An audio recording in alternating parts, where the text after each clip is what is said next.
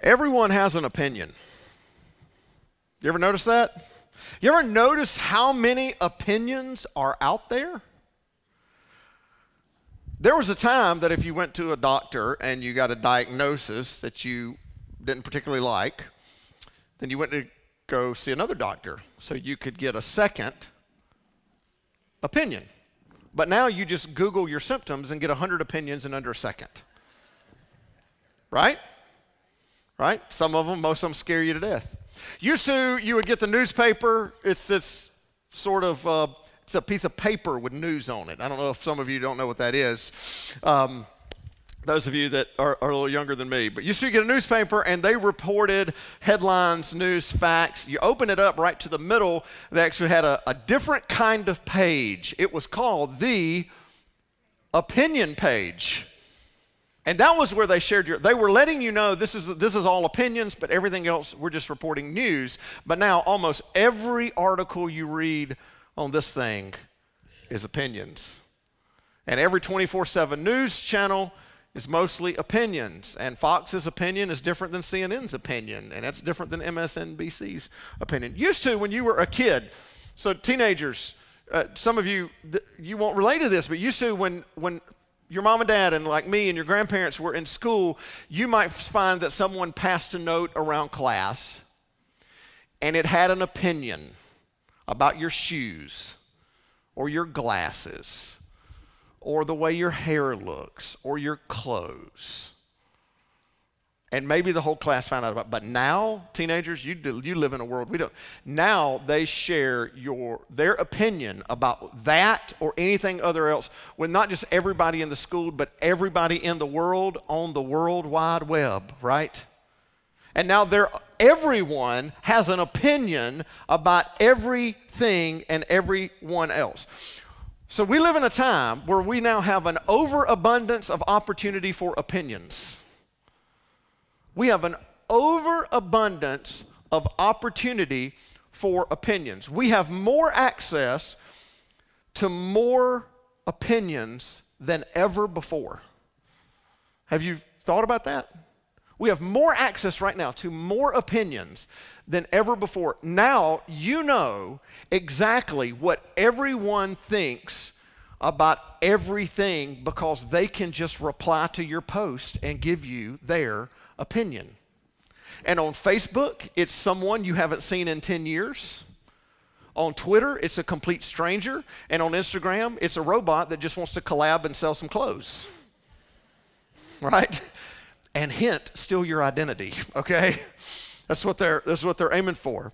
So what's interesting about this, one of the things that makes this moment in history so unique with this overabundance of opinions is this can be such a dangerous time in humanity because we care what others think.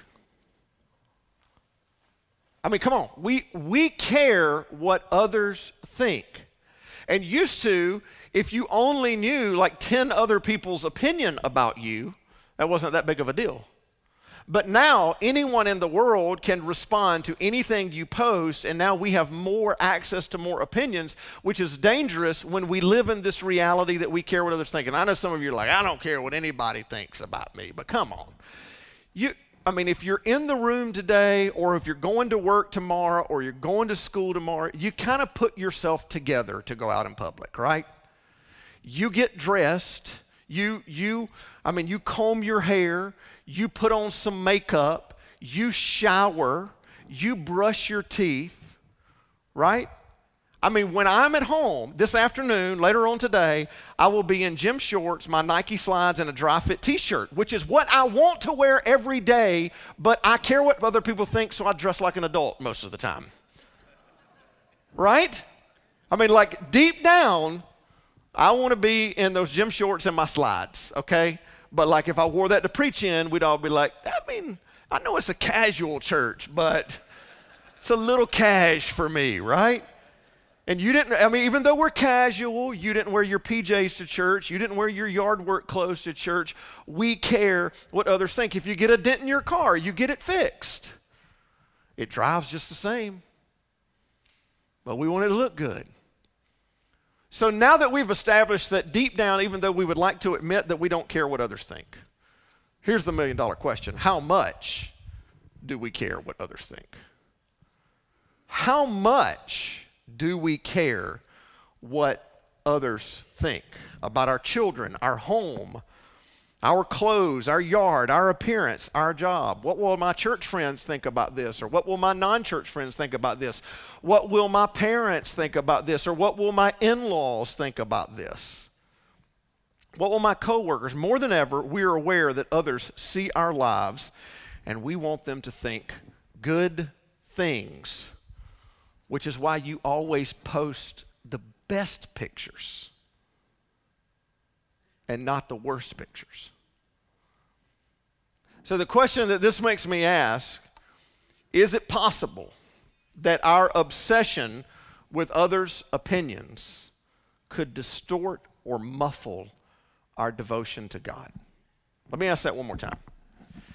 Is it possible, in this world that is obsessed with opinions, is it possible that our obsession with others' opinions could distort or muffle our devotion to God in a world where we're obsessed with everybody else's opinion about us?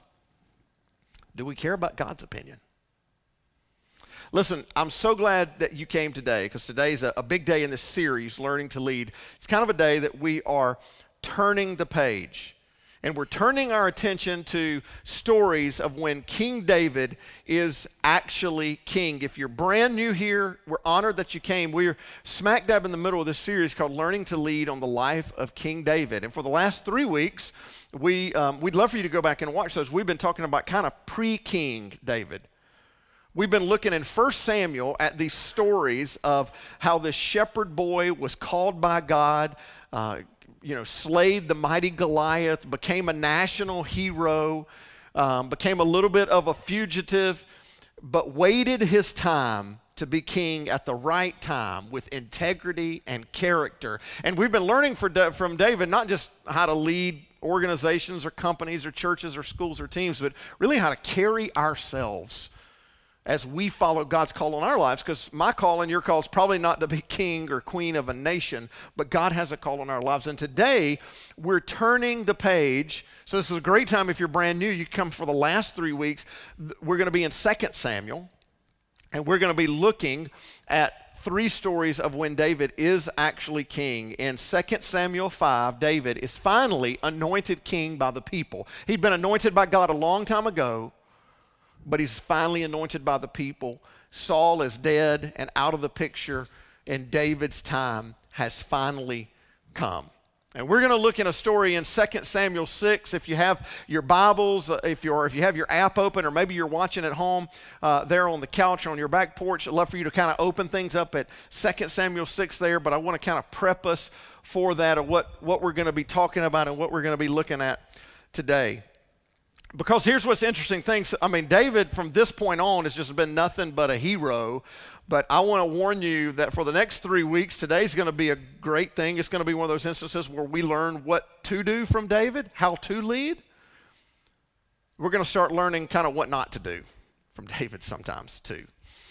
And so today is a great story about his life. In his first major moment as king, this is literally, he's anointed in 2 Samuel 5. This story is 2 Samuel 6. So in his first major moment as king, he does something that every leader has to do. Whether you are leading a family, whether you are leading a small group, whether you are leading a classroom, and most certainly in leading your own self, he does something that everyone has to do.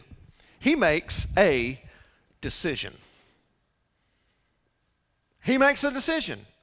And at some point, you just have to make a decision. Leaders have to make decisions, and he makes a decision. And teachers and employers and individuals have to make a decision. Every leader has to make decisions. And I want to tell you something. People will have opinions about your decisions. Right? If you are a football coach, you will have to make a decision about what play to call or which quarterback to play, and people will have an opinion You might have had an opinion about that this week. But it really wasn't your decision. It was another leader's decision who has to make a decision. If you are a parent, like you have to make decision about what to cook every night. And sometimes your kids have an opinion about it. Come on. That's not my favorite. Thank you for your opinion. If you are a teacher and you give homework, your class will have an opinion about it. You make a decision of what the homework's going to be, what the test's going to be. If you are a physician or you're in healthcare, your patient will have an opinion about the treatment that you give them. If you're an employer and you have to make a decision about the benefits package that you're going to give to all your employees, and there might be a change in it, guess what? Every employee in your company is going to have an opinion about it. I like to say this: decisions invite opinions. Decisions invite opinions. Elbert Hubbard was an author at the turn of the 20th century, and he said this: to avoid criticism, do nothing, say nothing, be nothing. Right? If you don't want other people's opinions, then do nothing, say nothing, and just be nothing. But as soon as you make a decision, people are going to have opinions. So the decision that David makes is to return the Ark of the Covenant to Jerusalem. The Ark of the Covenant was this elaborate gold-covered chest that physically, tangibly held the Ten Commandments stone tablets. This was orchestrated when Moses was leading the Israelites out of Egyptian slavery in what we call the Exodus. And when he received the stone command, they have the stone tablets that God's finger etched the words in. I mean, just unbelievable. They were the centerpiece of sacrificial worship. They resided in the tabernacle, and they went before them into the battle. And if you read the stories of the Old Testament, if they took the ark with them, they won the battle. This thing carried with it a kind of supernatural power that you and I can't hardly wrap our heads around. Like God's holy presence was there, was with it. I mean, if you're a Marvel fan, think like Tesseract Infinity Stone on steroids. Okay? I mean, like this artifact, this thing, we don't think of things that way that have power, but this thing had power because it wasn't just a thing. It carried the actual presence of God. You didn't come into contact with it without being affected because God is holy. And it had been a part of Israel for 500 years. The United States of America isn't even half that old yet. It had been a part of Israel for 500 years, but not the last 20. As you can imagine, just like in the Marvel movies and everybody wants the Infinity Stones, everybody wanted the ark. Every other nation realized the kind of power this thing had. So, right before Saul's reign as king happened, the Israelites lost a brutal battle to the Philistines where 30,000 Israelite soldiers were killed. And the Philistines captured the Ark of the Covenant.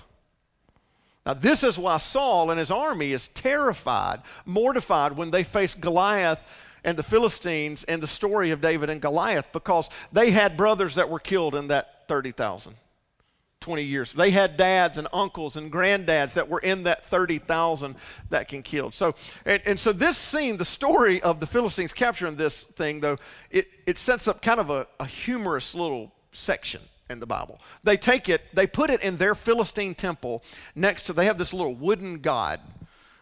Dagon is their god. And they set the Ark of the Covenant next to Dagon. And every morning they keep getting up to go inside their Philistine temple. And Dagon is face down in front of the Ark of the Covenant. And they're like, cat must have knocked it over last night.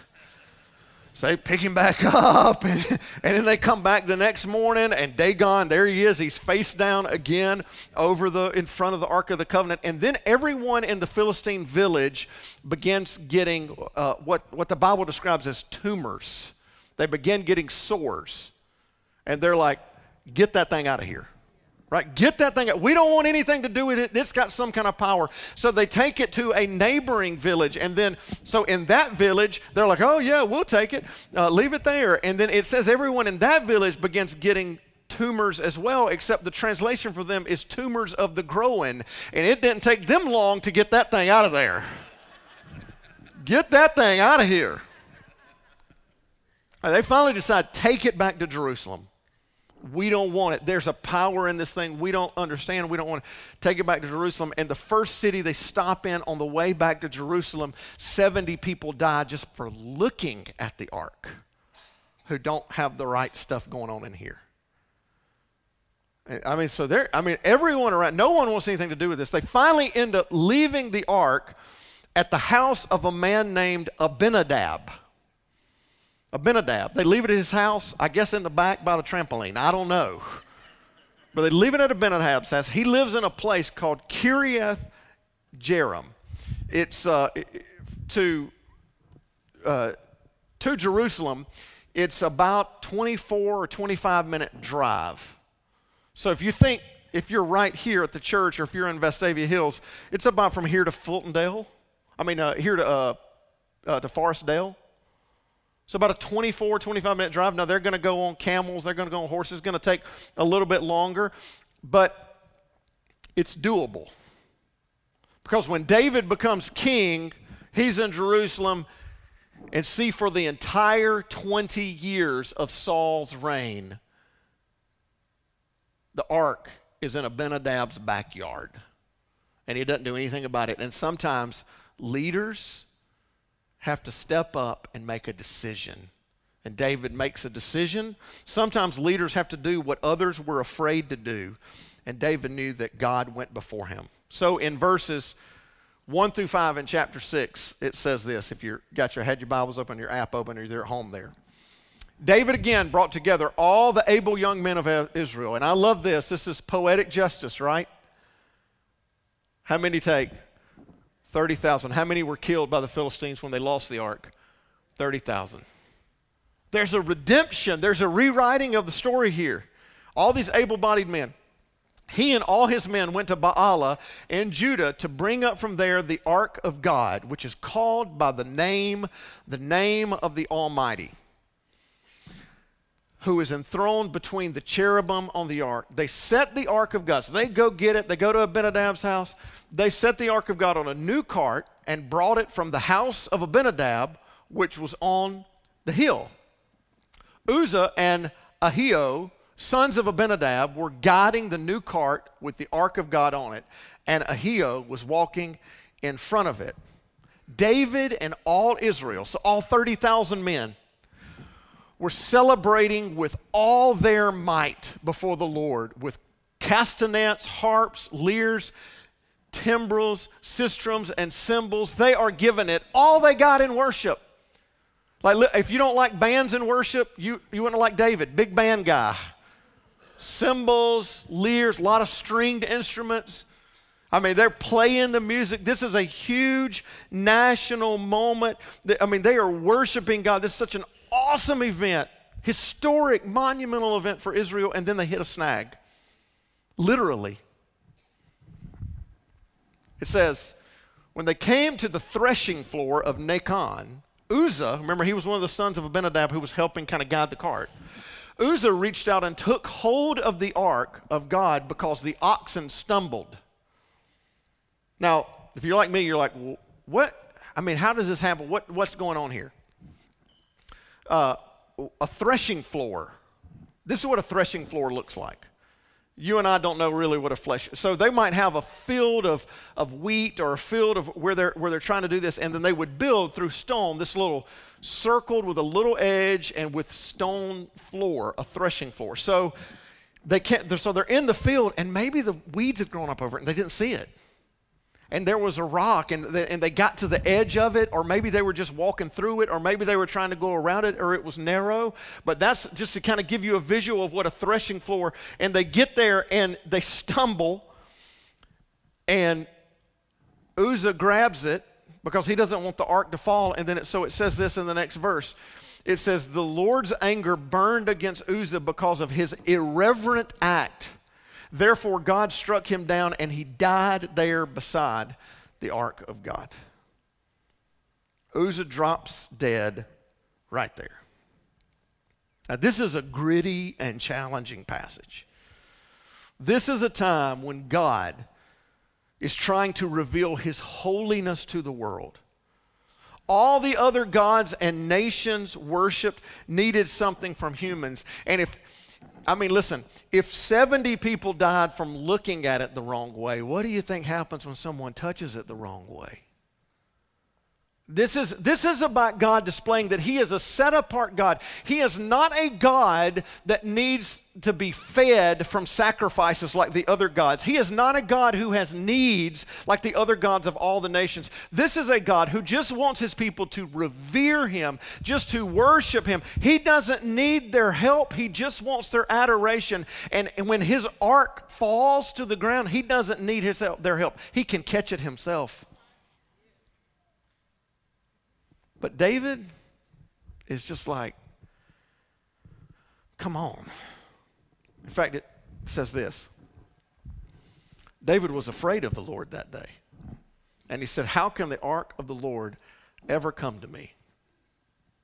You ever felt that way as a parent, as a teacher, as a boss, as a coach, as a leader? Will this ever work out? Will they ever get it? Will they ever recognize what's going on? Will they ever understand? Will I ever get over this hump? Will I ever make it to the top? Will things ever get better? Like ever? That's what David's thinking. David's like, it's my whole life. It feels like the ark hasn't been in Jerusalem. 20 years, come on.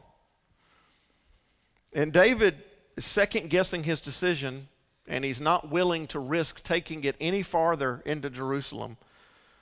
So they leave the ark at the house of another man, Obed-Edom, somewhere in between Kiriath-Jearim and Jerusalem. But something interesting happens at Obed-Edom's house. Listen to what happens. The ark of the Lord remained in the house of Obed-Edom, the Gittite, for 3 months. So it's 3 months later in the story. And the Lord blessed him and his entire household. Turns out God's not like out to just strike people dead. Turns out the ark of the covenant isn't just a dangerous thing you shouldn't see and touch. Turns out that it's a blessing in the hands of those whose heart is right. Obed-Edom's heart was right. And David knew he was a man after God's own heart. And says, I'm going to give it a try one more time. So, David went to bring up the ark of God from the house of Obed-Edom to the city of David with rejoicing. With rejoicing.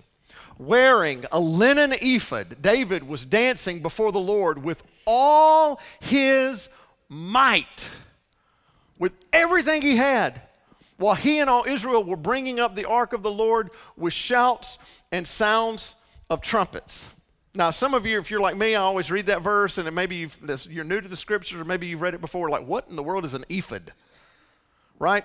An ephod was a priestly garment, a picture. So this kind of thing right here that almost looks like an apron, but it would have an apron on the front and the back. That was an ephod. It was typically something a king or a priest would wear over a robe, but David's just wearing an ephod, and I don't know if he has on boxer shorts or not, but he's just got an ephod. He doesn't have the robe on, and he's dancing with all his might. Now, what does that look like? I think it looks a little something like this.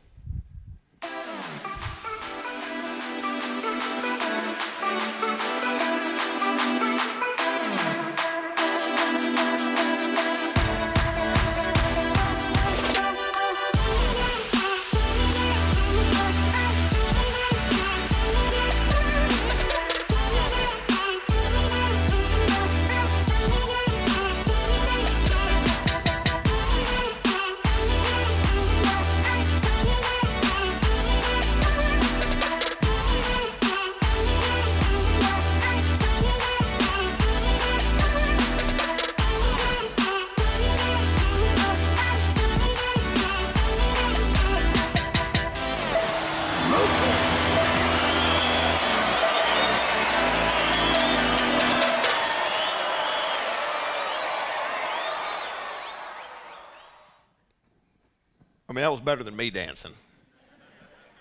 This is pure, uncensored worship of God. Somebody doesn't like it. They have an opinion about it. His wife. As the ark of the Lord was entering the city of David, Michal, daughter of Saul, watched from a window. It's really interesting here that the writer in 1 Samuel calls her the daughter of Saul instead of the wife of David, because she's acting more like a daughter of Saul than a wife of the king after God's own heart. When she saw King David leaping and dancing before the Lord, she despised him in her heart.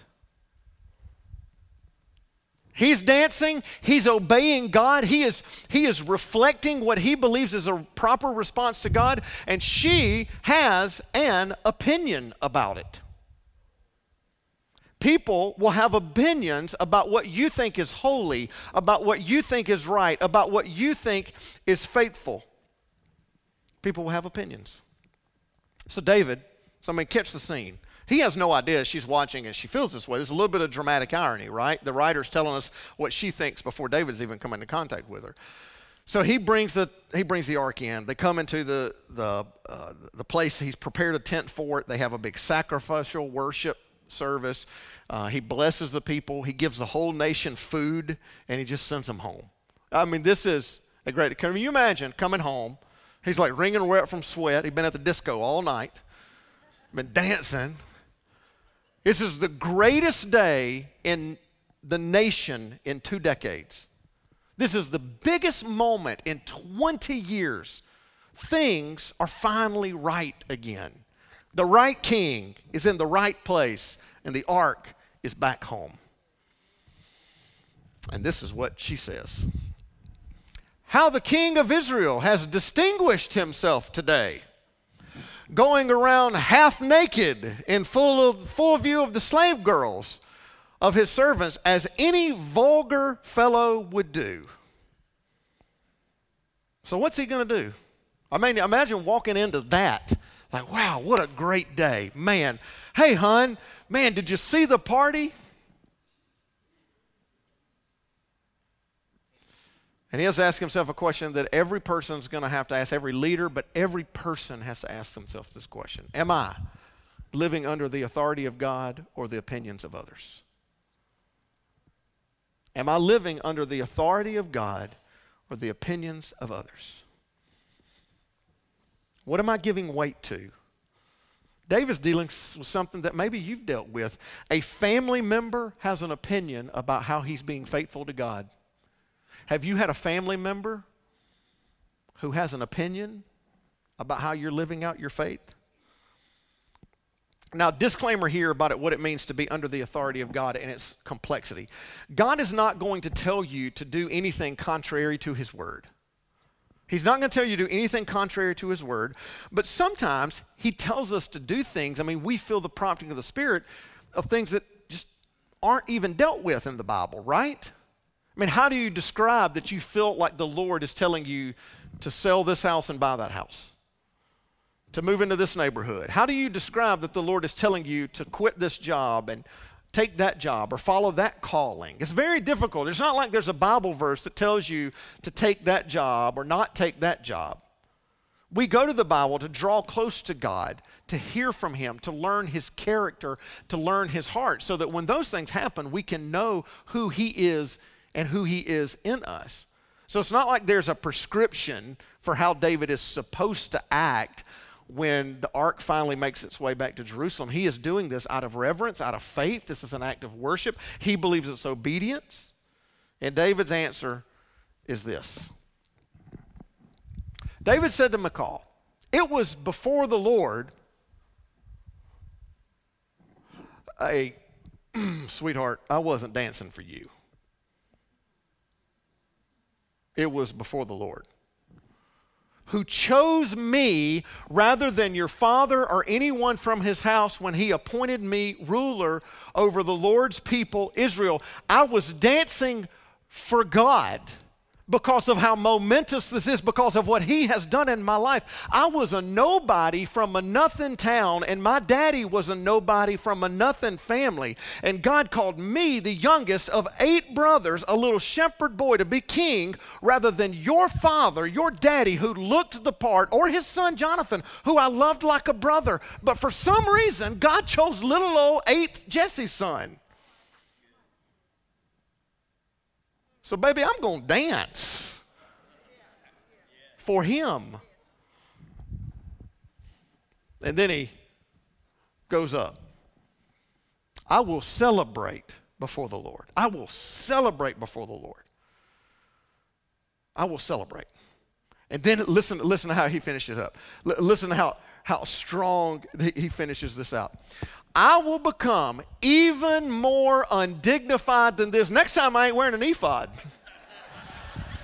And I will be humiliated in my own eyes. But by these slave girls you spoke of, I will be held in honor. You think that is something? You just wait. I don't care if I am humiliated. I don't care if I am undignified. And I don't care with what people with a heart like that think. Maybe those girls know what a leader looks like.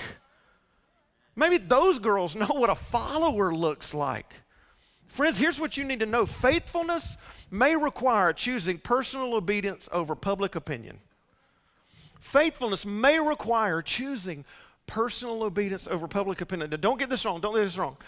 Listen, our faithfulness doesn't mean we use our faith to be combative to people. We're not trying to be combative to people. We follow Jesus. Jesus gave his life as a ransom for many. Jesus came to serve and not to be served. Jesus said to love our neighbors as ourselves. And I'm not saying we use our faith to be combative, but listen, you may have to choose personal obedience over public opinion because Jesus was perfect and there were people that had a bad opinion of him. And I don't know all of you that well, but I know you ain't perfect. And I'm not either. And in our faithful obedience, sometimes people will have an opinion and we're going to have to figure out which one we're going to follow. I want to tell you something. This will drive you nuts. Trying to make everyone happy all the time.